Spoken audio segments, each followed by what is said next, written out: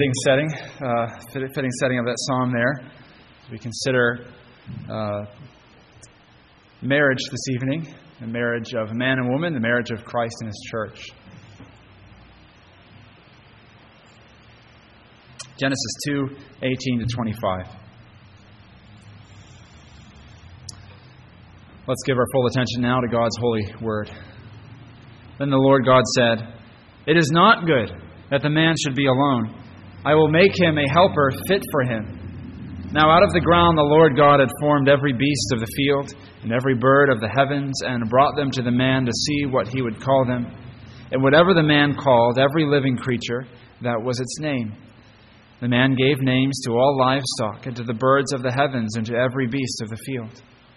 But for Adam there was not found a helper fit for him. So the Lord God caused a deep sleep to fall upon the man, and while he slept took one of his ribs and closed up its place with flesh. And the rib that the Lord God had taken from the man he made into a woman and brought her to the man.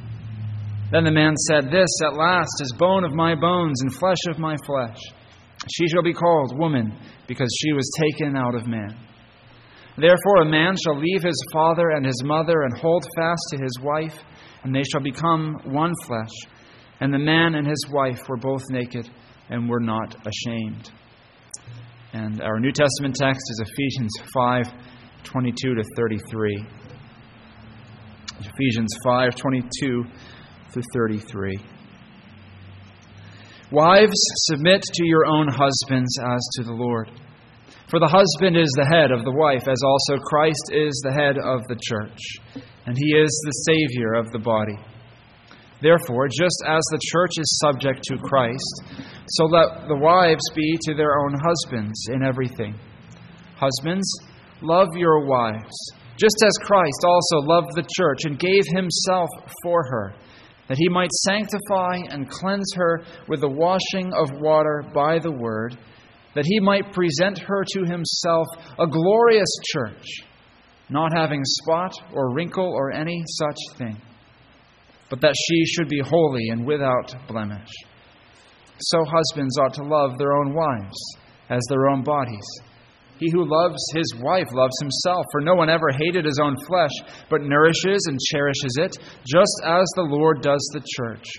For we are members of His body, of His flesh, and of His bones.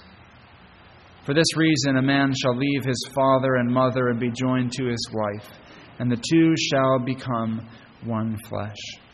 This is a great mystery, but I speak concerning Christ and the church. Nevertheless, let each one of you in particular so love his own wife as himself, and let the wife see that she respects her husband." Thanks be to God for His holy word. Let's pray. Gracious Lord, we bow before You and ask that You'd give us ears to hear and eyes to see, hearts to trust in our Lord Jesus Christ. We pray that You would accomplish Your good purpose by and through Your word now in our hearts and in our lives. We pray this for Jesus' sake. Amen. Our world's so far away from what Eden was. We've been looking at these first two chapters of Genesis and just the breathtaking beauty and provision that was there in those early days of creation. It was so abundantly good. It was flawlessly good. God's creation was brimming over with blessing for His creature, man. We saw already there's been no conflict. There's been no chaos. God has been sovereignly, by His word and Spirit, creating everything for His own glory. And He's framed the world. He's formed it, and He's filled it to reflect and declare who He is and His glory. And He's formed it and filled it with a man, that man might dwell there in the Garden of Eden in particular, and have fellowship, religious fellowship, communion with Himself there in the garden temple of Eden. And God filled that garden with every good thing for Adam to enjoy, He made Adam perfectly capable of keeping the commandment of the covenant and finding glorified everlasting life in himself. God made man holy and happy, as the Children's Catechism puts it. It's a beautiful picture, a glorious scene we've seen so far. But there's one thing missing. You wouldn't think anything was lacking. But God looks at what He's made. And in Genesis 2:18, there's one thing that's incomplete. He says that there's one thing that is not good in this beautiful creation. There's no one to help Adam. There's no companion for him, no helper, no equal and complementary person to be with him. Adam needs a bride. It's not good that he doesn't have one. And so God fashions a woman like Adam, his equal, yet unlike him, complementary to him, fit to him. He forms this bride for him and brings her to him. Adam sees her and he bursts into song when he sees her, and God officiates the wedding. It's a beautiful scene. Why is it here? God is giving us the foundation for marriage, giving us the foundation of the institution of marriage here. But again, our world is far removed from the scene here, right? We're lost and ruined by the fall, and marriage now is a far cry from what it was designed to be. Our marriages are marked by disunity and discord, where Adam's and Eve's were marked by unity and harmony there in Genesis 2. So what does this text really have to do with us? Well, the text does two things here for us, loved ones. It shows us the foundation of marriage, shows us what marriage is designed for, what it's supposed to be, and commands us, even though we are sinners, those of us who are married, to pursue the ideal that's held up for us here in our marriages. It also does something even more important. It tells us that God Himself provides His Son, Adam, His Son, with a bride. And this is telling us that it's, of course, pointing to Christ, isn't it? The Son of God, that God provides His Son with a bride, that He provides His Son with the church to be His bride. This tells us that our salvation is all of His grace by His sovereign power. It's real gospel hope in these verses for us. And a call here to seek unity with our heavenly husband. So what we're going to do is work through this text, looking at these things, looking at them under three headings. The first point tonight is this: God provides His Son with a bride. If there's one big theological point for this passage, this is it. God provides His Son with a bride. The Lord God, the covenant Lord, right? He's the main actor here in Genesis chapter 2. We saw in chapter 1, it's Elohim, God, mighty creator, speaking a word, and it's done. Here it's the Lord, covenant Lord of His people, stooping down and fashioning with His hands. And here He is. He creates Adam, places him in the garden, says it's not good he's alone. God brings the animals by to see if Adam can find a helper with them, or really to point out to Adam that he can't find a helper among them. Adam names the animals. He's exercising his sovereign kingship over the creation, naming them, showing his authority over them. And God is, as He brings the animals by, He's making a point to Adam that these are not the ones he needs to be his helper. He needs another one who's equal to him, an image bearer just like him. He needs a helper, as verse 20 says. What's a helper? Why this word here? Some people say it's a demeaning term, that a helper is someone who's lesser than someone else, right? It's an assistant. It's someone who does the 10%, while the other person does the 90%. But that's not the biblical view of what a helper is. God is called our helper, and that would not be true of Him. Psalm 30, verse 10, O Lord, be my helper. Psalm 54:4, behold, God is my helper. Psalm 118, verse 7, the Lord is on my side as my helper. No demeaning helpers in the Bible. The woman is Adam's helper, and that's a glorious role. That's a great role. It's a God-given function for her that's just as valuable as Adam's God-given role of leader and head. So God makes woman. He makes her to be man's equal, his other half, his complement. This is interesting here that in verse 21 we get this detail about how it happens. Why do we get this detail? Right? God puts Adam in a deep sleep, and then he takes one of Adam's ribs. Why a rib?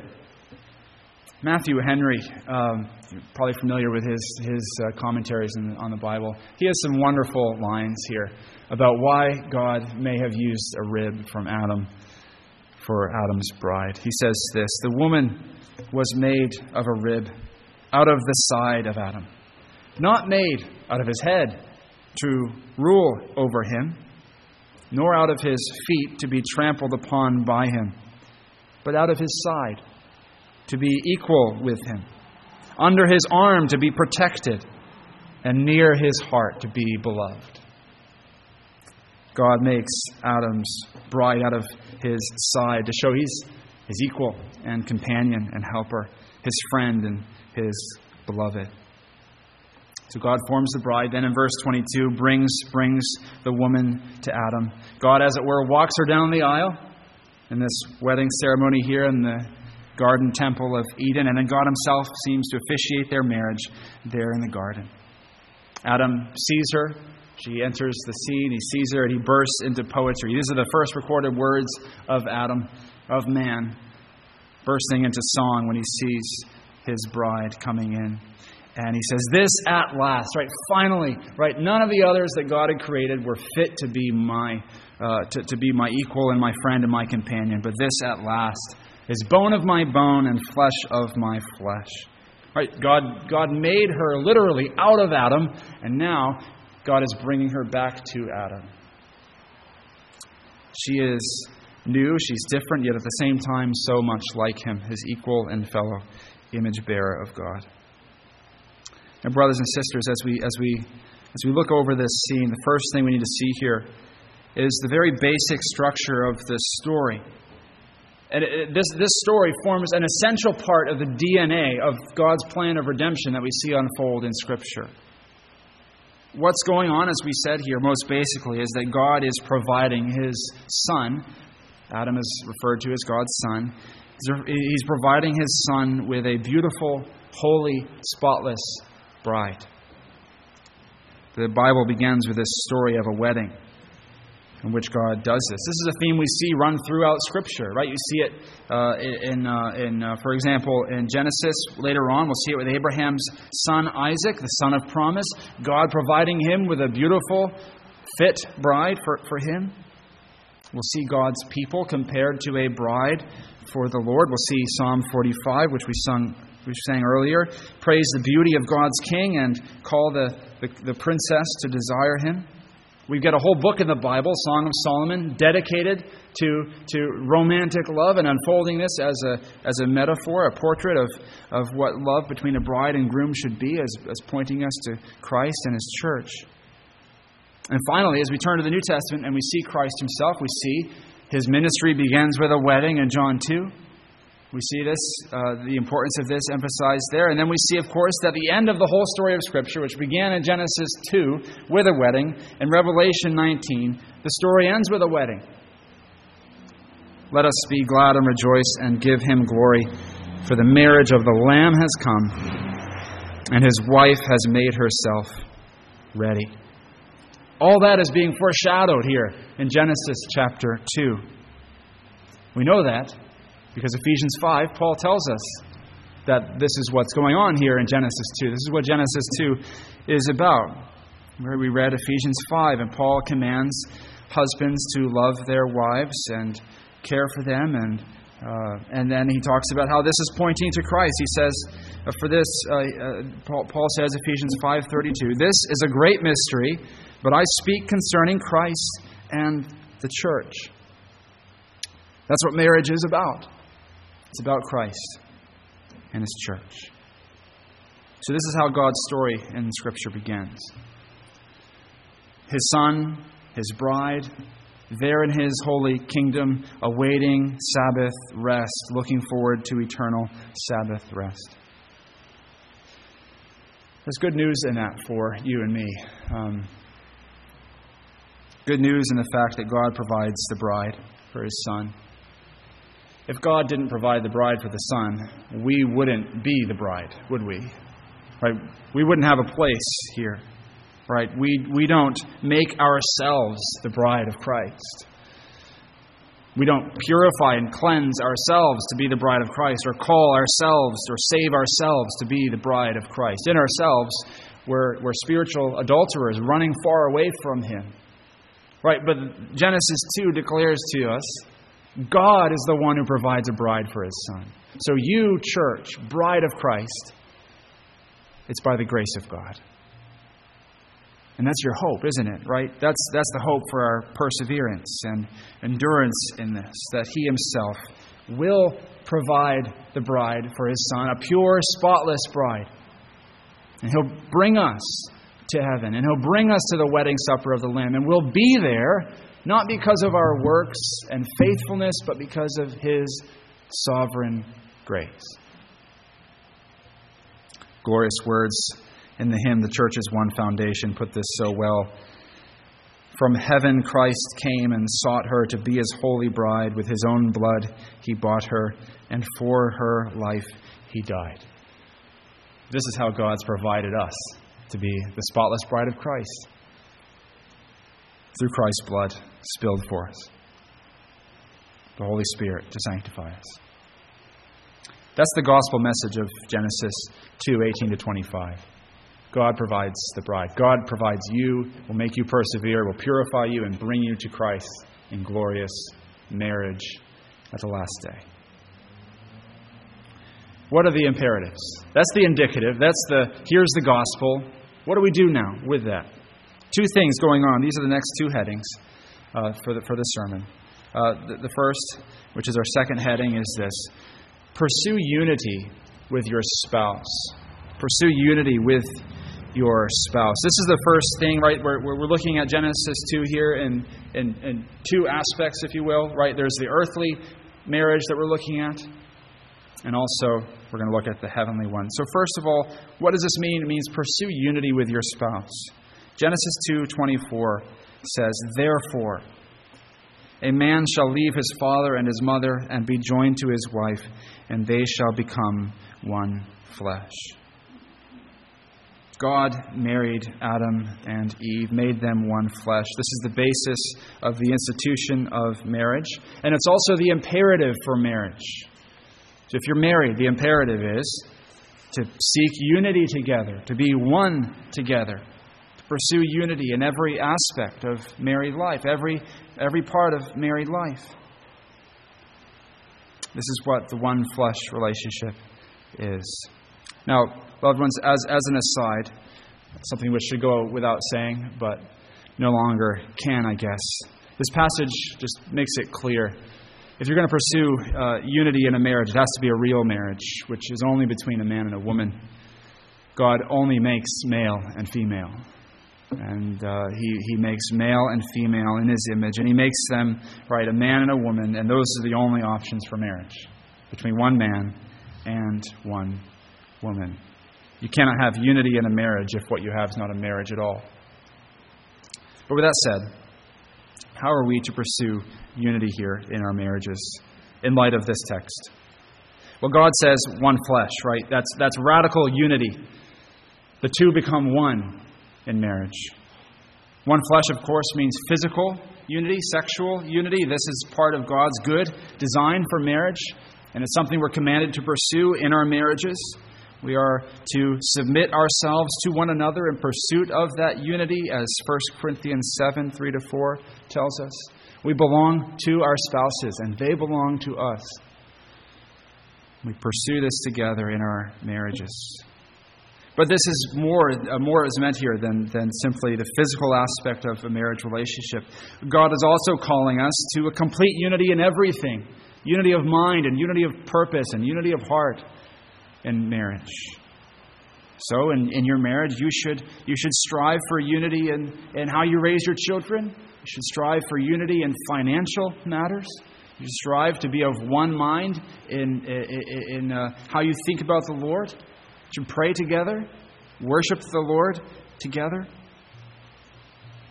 We should pursue unity in all aspects. This would have come so naturally for Adam and Eve, for however long it was there in the garden before the fall. But since sin has entered the picture, Unity is antithetical to sinful people, isn't it? Sin separates, most basically. Sin always brings separation. It separates God and man, and it separates husband and wife too. Every marriage is a relationship now after the fall between two sinners, two people who are radically and powerfully self-centered. And so there's going to be sin, and that means there's going to be cracks all over the place of separation. The best of marriages will have them. How do we deal with this? How do we pursue unity? Well, you've got to deal with the sin that's causing the separation. We're told here in verse 25 of our text that Adam and his wife are naked and not ashamed. Right, we're told there Adam and his wife are innocent and sinless and pure. There's no sin and therefore no separation spoiling their relationship. And brothers and sisters, that's why the gospel is so necessary for marriage. Because if we don't have the gospel, you're going to have sin going undealt with, and separation, therefore, going undealt with, and cracks forming in the relationship that's supposed to be one flesh. You can't be innocent and forgiven in marriage, cleansed of your sin in marriage without the gospel. And therefore, you can't have unity without it. This is why we said that this is the imperative, pursue unity, that follows on the indicative that God provides the bride for His Son. Right? God is the one at work in us. God is the one graciously renewing us in Christ, giving us forgiveness of sins in Christ. And it's this that's our hope as we pursue unity with one another in our marriages. Pursue unity with your spouse. But as we said, there's two aspects in this passage. Pursue unity with your spouse, but there's another aspect, and that's our third heading. Pursue unity with your Savior. Pursue unity with your Savior. We must pursue unity with our Lord Jesus Christ.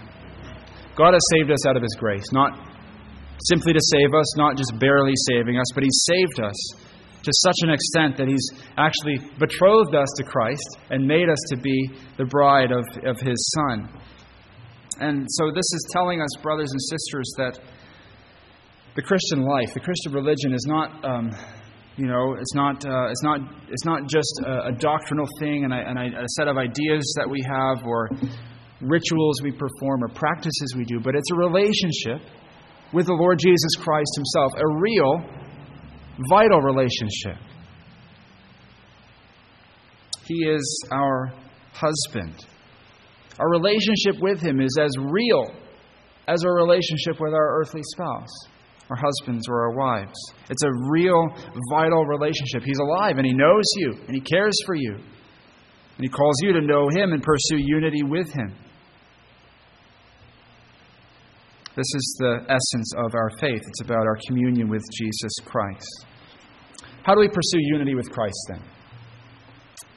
If we draw on the analogy that Paul is using here in Ephesians 5:32 from Genesis chapter 2, we can draw out what we've said about pursuing unity with our spouse and say, well, in a comparable way, we pursue unity with Christ. What that means, it's a whole person unity with Christ that we want to seek out, a unity without exceptions with our Lord Jesus Christ. We can think of it in three aspects. These might be helpful for us. First, pursue a unity of mind with your Savior. Pursue a unity of your mind with Christ, your husband. You want to align your thinking with His thinking. Philippians 2:5 says, have the very mind of Christ. Have this mind among yourselves, which is yours in Christ Jesus. We need to learn to think like Jesus thinks. Have our mind conform to His mind. Humble before the Father like He was. Knowing God's Word like He did. How do we do this? Well, we're told, Romans 12:2, we are renewed in our minds as they're transformed according to God's will. So we learn what His will is. Reading God's Word is essential here, right? Digging into His Word and saying, how does my thinking need to be reshaped according to God's Word? Where's my thinking wrong? Where does it need to be corrected by God's Word? We should take the Word and press it onto our minds until they are shaped and conformed to that mold. That'll give us the mind of Christ. That'll shape our minds to be like our husbands, the Lord Jesus. The second thing, pursue unity of affections with Christ. What does Christ love? What delights our Savior? What grieves our Savior? What does He love? Do you love what Jesus loved and hate what Jesus hates? Has your heart been tuned to His affections? Part of an earthly marriage is to tune your heart to your spouse's heart, right? To align them. You get married and you're like two different instruments that are tuned to two different keys. And there's all kinds of dissonance there. But slowly but surely, you compromise and you learn about the other and you adapt to the other and you tune your heart to your spouse's heart in a good earthly marriage until you're in the same key and it's sweet harmony that's being played. Well, with Christ, right, He doesn't need to adapt to our hearts because our hearts are sinful. He's the perfect pitch, right? And we're tuning our affections to His. We tune our hearts to His. Our chief passion should align with His chief passion for the glory of God. We should be grieved when God is dishonored, when sin and suffering affects the world, just like Him. How do you tune your heart to Christ? Well, again, right? Go to the Word of God. That's where we learn. That's where we are retrained. Go find His Word. Go see His heart in His Word and be conformed to that. This takes prayer as well. Praying, Lord, tune my heart to Christ's heart. Realign my affections so they line up with His and they match His. I would learn to love like the Savior loves. The third thing, pursue a unity of your will with Christ. Right? Your decision making, your actions that you decide to take. To pursue unity of your will with Christ is to say, Lord, not my will, but yours be done. It means that you choose and decide and act on things based on who Christ is. Jesus says in John 14:15, if you love me, you will keep my commandments. This is how we conform our wills to Him, by obeying His word, His commandments, practicing what He's called us to do. Now, brothers and sisters, each of these three is so vital for us in pursuing a unity with the Lord Jesus Christ. Mind and heart and will. We can't have a vital relationship with Christ if it's all just in the mind and there's no heart and there's no will going along with it. You can't have just a heart that seems to have affections, but there's no obedience to match it, and there's no mind being conformed to Him as well. We need all three of these things here. So, brothers and sisters, what we're called to here is a close unity with Christ, to pursue unity with Him, to be one with Him, to be conformed to Him. So, brothers and sisters, pursue this. If you're married, pursue this with your earthly spouse, this unity. But most of all of us need to be pursuing this in our relationships with the Lord Jesus Christ, who, our great husband, came to lay down His life for us, to save us in an act of selfless, sacrificial love. Let's pray together. Lord, we thank You for Christ, our Savior. We thank You that You have, by Your grace, made us to be His bride. We thank You that He is such a faithful, loving, good, and wise husband for us. We pray, Lord, that we would seek unity with Him, seek a close relationship with Him, desire Him and desire to be conformed to Him. Let our hearts not wander after others, but keep us for Christ. Lord, we cast ourselves completely on Your grace. In His name we pray. Amen.